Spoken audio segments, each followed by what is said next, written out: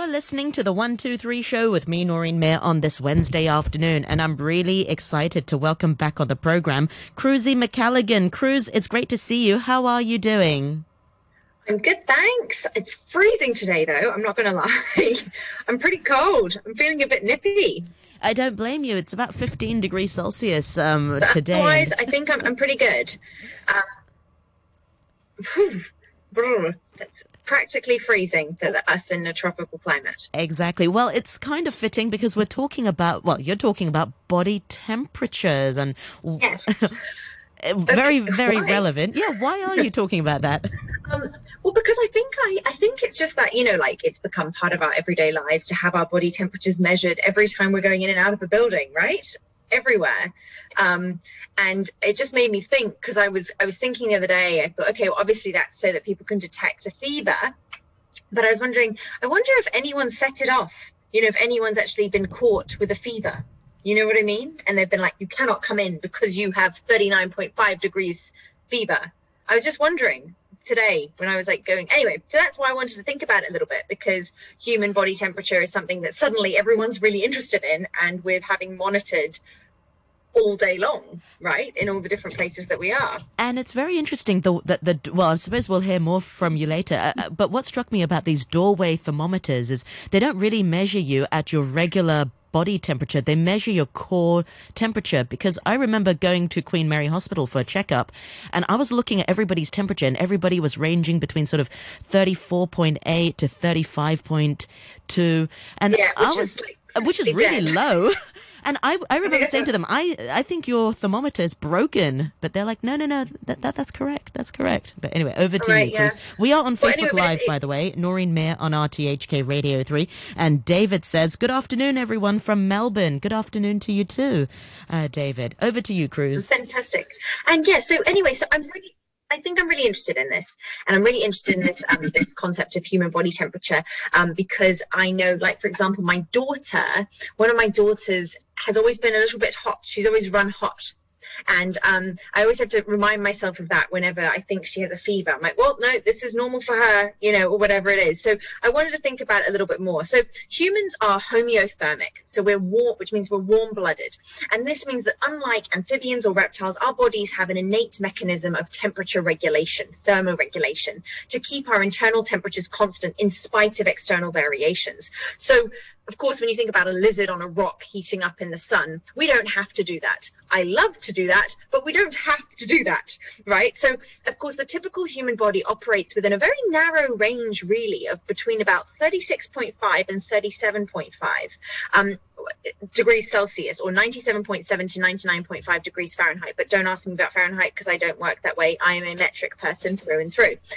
This is the temperature range that's most optimal for all of the biochemical processes involved in a normal metabolism. But as an individual's temperature may, from moment to moment, vary based on a plethora of factors, including what sex we are, our state of consciousness, whether we've exercised, whether we're sick or healthy, the time that we're in our reproductive cycle, if we're female.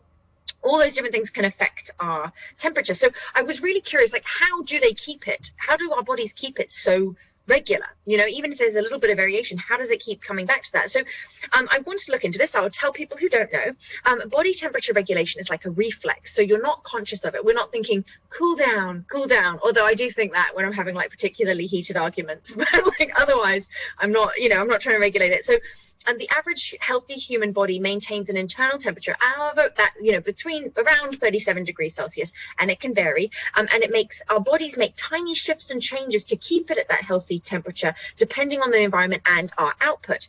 So in the brain, it's the hypothalamus that controls that reflex. It also plays a role in hormone secretion, sleep, and other functions as well. So the hypothalamus receives input from temperature receptors in our skin and our internal organs, including our gut.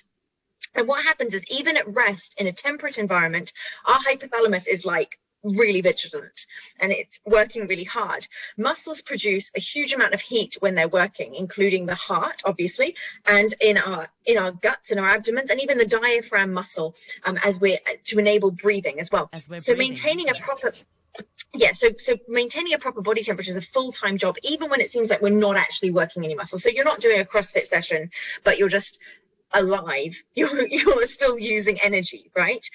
So when body temperature rises, what are the major risks? So what's interesting is, and this is something we have to remind ourselves of as parents often with children getting fevers, because that's kind of, I've never really noticed myself to get a fever. Even when I get sick, I don't usually tend to get a fever. But when you notice our children get a fever when they get unwell, and we all go into it, and I'm going to say this, most parents go into complete tailspin, like they have a fever.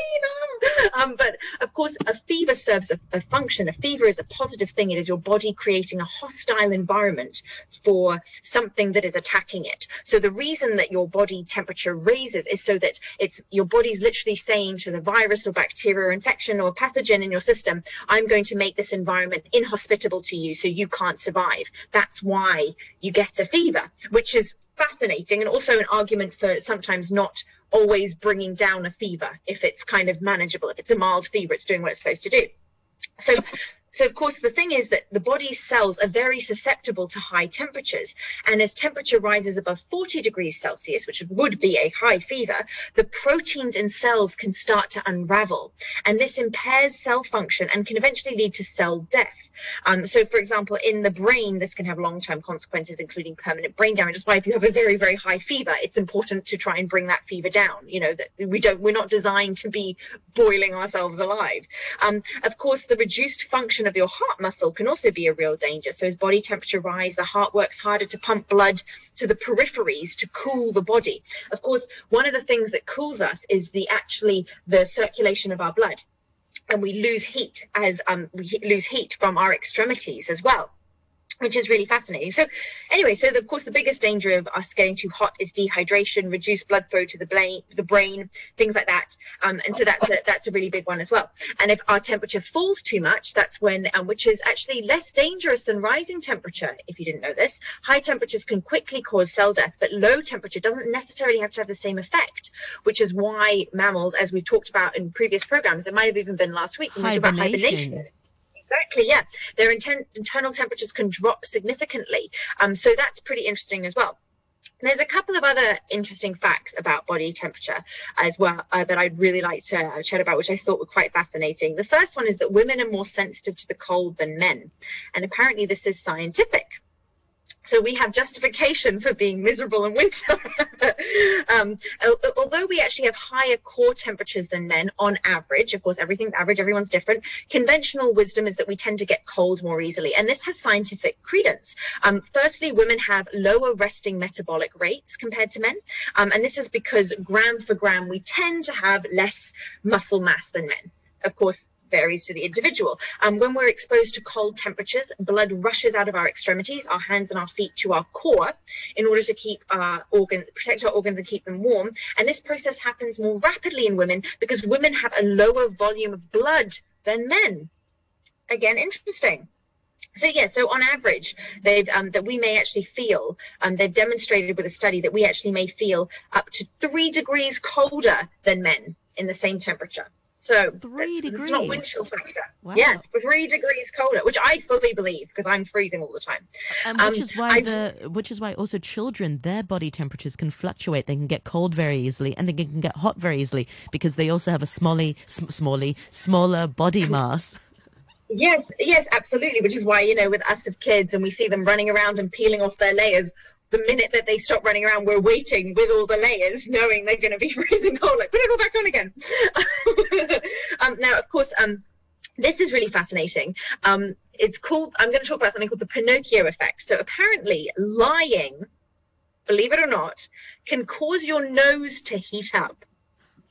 Okay, so researchers at the University of Granada in Spain have shown that being dishonest causes anxiety, which in turn causes the temperature of your nose and the muscles around your eye to increase by 0.6 to 1.2 degrees centigrade, which is a lot, actually. That's like climate change levels. Like, that's a lot. And this incredible finding, to no one's surprise, has been dubbed the Pinocchio effect, because it's remarkable. And apparently, so it's quite, they're trying to use a lie detection model based on thermography, where we're actually measuring the heat on someone's face to work out whether they're lying, which I think is amazing. I was going to say that's a better lie detector way, rather than seeing the graph, the polygraph. It's just measuring their temperature. Measure their little hot nose. This is really fascinating. So as I mentioned, falling body temperatures being less dangerous than rising body temperatures, cooling your body could save your brain. So in the period following conditions such as cardiac arrest, where blood flow to the brain is interrupted, the patient's body is maintained at a lower temperature after resuscitation in a process called targeted temperature management. And I've heard about this. It's amazing the lives that have been saved by this therapeutic, hypothermic treatment. So it's incredible, really. So basically they have ice, water, or cooling catheters, cooling pads. All of these things kind of induce a bit of hypothermia, and it's posited that the therapeutic effects are due to decreased oxygen demand, as well as a reduction in the amount of free radicals formed in the brain. So when you cool the body, it requires less oxygen. Therefore, the effects of having had cardiac arrest, while they're doing all the things they need to do to help you out, can be mitigated, which is amazing. I think maybe there is some truth to it, because one of our guests on Monday, Nathan Solia, he often talks about having a cold shower and it makes you feel more alive. And I suppose there is some truth to it. It just wakes you up, and in a medical context too. My favorite thing to do in winter, which I now can't do because of restrictions, is swimming in the ocean. I like swimming in the ocean in winter more than summer. I love it. I love the feeling of being in freezing cold water and then having a really hot shower afterwards. Having said that, the water temperature might actually be a bit warmer than the air temperature. Than the outdoor temperature. That's true. That's a good point. Another thing is that all these images we have of elderly people being rugged up in dressing gowns is completely justified, because as you get older, you get colder. Yes. And this has actually been found in a clinical setting as well. So it may be a seemingly innocuous temperature reading in most people could indicate a fever in an elderly person, and this makes all the so their body temperatures are a little bit lower than, so elderly people actually have lower body temperatures. So what might seem like 37.5 degrees for us, or 38 degrees, but they're fine. It might actually be a fever for an elderly person because their body temperature is a little bit colder, which I thought was very interesting. And also that we should work on keeping our elderly neighbors and community members and family members nice and toasty warm through winter months, because they need it even more. I thought it was pretty fascinating that cooler environments are actually better for sleep quality than being too hot. So there is substantial evidence to show sleeping in a room which is relatively cold, so between 15 and 20 degrees, which is cold for me, might actually do wonders for the quality of your sleep. Studies indicate that cooler ambient temperatures cause the temperature of the body to drop slightly, which is actually optimal for the production of the sleep hormone melatonin. And the benefits of sleeping in a cooler room are that you fall asleep more quickly and you feel more rested when you've woken up. So this is why people actually say that a hot bath before bed is good for sleep. It's not because you're really warm, it's because you have that difference in temperature is a little bit more dramatic coming out of a hot bath into a cool room, and it really signals your brain, oh, it's time to sleep now. That drop in temperature is it's time to sleep, which I guess makes sense when you think once upon a time we weren't all rugged up in comfy beds. We were in a nice cool cave out of the day's burning sun. So I suppose the drop in temperature was very, evolutionary, was our signal to be like, okay, preserve your resources, knuckle down, go to sleep. And that's why that's the bedtime routine for many babies and children. It's, bath and then book and then bed. So there is some truth. It makes them sleepy. Absolutely. So I thought that was quite interesting, really. Anyway, the other one that I thought was a pretty good one this time of year, as everyone's getting a little bit merry, is to remember that alcohol doesn't make you warmer. So, but it makes you red, doesn't it? It makes you it does. Hot. It's an illusion. So think twice before bringing a flask out with you to the ski slopes, or if not, that we have those in Hong Kong. But basically, the body's first major reaction to cold is to constrict blood vessels. to conserve body heat. Okay, now alcohol has the opposite effect. It causes your peripheral blood vessels to dilate, sending heat out into the environment. So this was research done at the U.S. Army Research Institute of Environmental Medicine. So warm, that warm skin feeling that you have after you've had a drink, like you said, like your face feels warm, or those things, it's actually a false sense of security in cold weather. Alcohol actually causes your core temperature to drop, which can lead to hypothermia in extreme cases. So it's just an illusion. It just makes you feel warm, but you're not warm. It is another side effect of alcohol. It distorts the truth. On all levels, emotional and physical. On all levels. On all levels. There's also some interesting research that has come out that says that maybe human body temperatures are cooling down, and have over the past century and a half. So we've always learned that, there's this average body temperature, but that figure was probably more correct in 1851, when a doctor decided to take the average armpit temperature of 25,000 people, which was a pretty bold move at the time. And according to that, but now we've done some more research, and we actually think that it may have been falling a little bit, and it's actually dropped by a degree. So that's a really interesting thing. They've suggested that the process of altering our surroundings, we've also altered ourselves. So they say that we've changed in height and weight, and we're colder.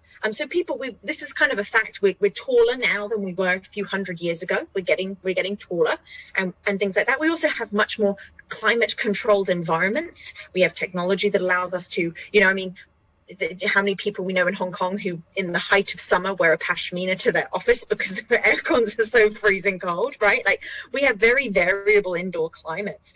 So it's really interesting in that way. So that researchers are kind of confused, because they're like, what is this telling us? That the temperatures have changed, but they think it could be this more sedentary way of life that we have. They also think there's been more of a decline in infectious diseases, so people are much more likely, less likely to have things like tuberculosis, syphilis, gum disease, all these things that people suffered from before. So it could have been that once upon a time people's temperatures were always a little bit higher because they were always fighting something off, and now we're maybe not fighting off as many things, which is obviously a positive as well. So there's also less motivation for our metabolic systems to really to really work harder. And I have read some things about this, about like trying to let your body do what it needs to do to, obviously don't freeze or overheat, but trying to let your body go through its natural processes of heating and cooling. I remember reading something about this and saying, rather than putting your aircon on at night, try just sleeping with a fan or keep a sheet off you and just let yourself sweat, because that's what your body is designed to do. But of course, none of us like to sweat in a professional environment. So it's also that kind of idea that we're not always letting our bodies do what they need to do to change us in that kind of intermediate range of temperatures, to kind of, which I think is really fascinating as well. So they're wondering what that's teaching us at the moment about things like that, about whether or not this is this is an indication of, once again, we're becoming these sedentary blobs who don't know how to self-regulate in so many ways. but so I think I find it very, very fascinating. I have a couple of quotes. Before we get to your quotes, very quickly, Cruz, on the Facebook page, David says, by the way, it's 21.5 degrees here in Melbourne. Very lucky. It's about 15 here in Hong Kong. And he also adds he's not happy about that fact with the alcohol, that, false sense of... I'm sorry to disappoint so many people. Yes. You can see me on Facebook. I'm still embracing Christmas spirit with my virtual background. But yes, I just want you to tell you that like whole... and it makes you think about the Saint Bernard rescue dogs that you used to, that in Swiss Alps or something, who'd have that like flask around their collar to find the person stranded by an avalanche. I'm like, that was a real placebo effect. They come along with a little tipple of whiskey and you feel a little bit warmer for a moment, but I'm sorry, buddy, you're still trapped in an avalanche in the Swiss Alps. It's not actually warming you up. So anyway, maybe it's works. just maybe they're just celebrating the fact that they got rescued. Otherwise they'll be stuck there. Yeah, exactly. I think that's probably, it is. It's toasting, seeing a dog. So that's pretty good. Anyway. I have a couple of quotes. The first one is from an evangelical pastor, actually. I started looking into this. I don't know why I'm quoting him, but hey, this was a wise thing he said. He said, hot heads and cold hearts never solved anything. Very wise. Which is, I think, very wise. Very wise. I also got very philosophical, and maybe it was because it was late at night when I was writing the show, but I have a newfound appreciation for a Snoop Dogg quote, which is, drop it like it's hot. I went on an existential journey in my mind, and I was like, that's a wonderful metaphor, because you'd drop it if it was hot, wouldn't you? I understand. I get what he means now, having heard the lyric for a very long time. Drop it like it's hot, Noreen. You drop it like it's hot, and Because that's how he's encouraging. Exactly, to let go of things that's not suitable for let go. Yes. Yeah. So I got very deep with that Snoop Dogg quote. Anyway, and the last one is Nancy Gibbs, who said, virtues, like viruses, have their seasons of contagion. When catastrophe strikes, generosity spikes like a fever. Courage spreads in the face of tyranny. Wow. I thought that was a good quote to end on today. Very deep quotes all around. Well, Cruz, as usual, thank you so much for your sharing. And David also adds very wise on the Facebook page, so he gets the last word. Thank you very much indeed, David, for your input. And thank you very much, Cruzy, for your contribution for this week's audio column. And I'll see you again next week. Thank you very much indeed. And that's Cruzy McCalligan. Bye for now. And a quick, and also many thanks once again to all our other guests today. And we were talking to Caroline Corson from HKU. Also, many thanks to Jim Gould for being our studio producer at Broadcast.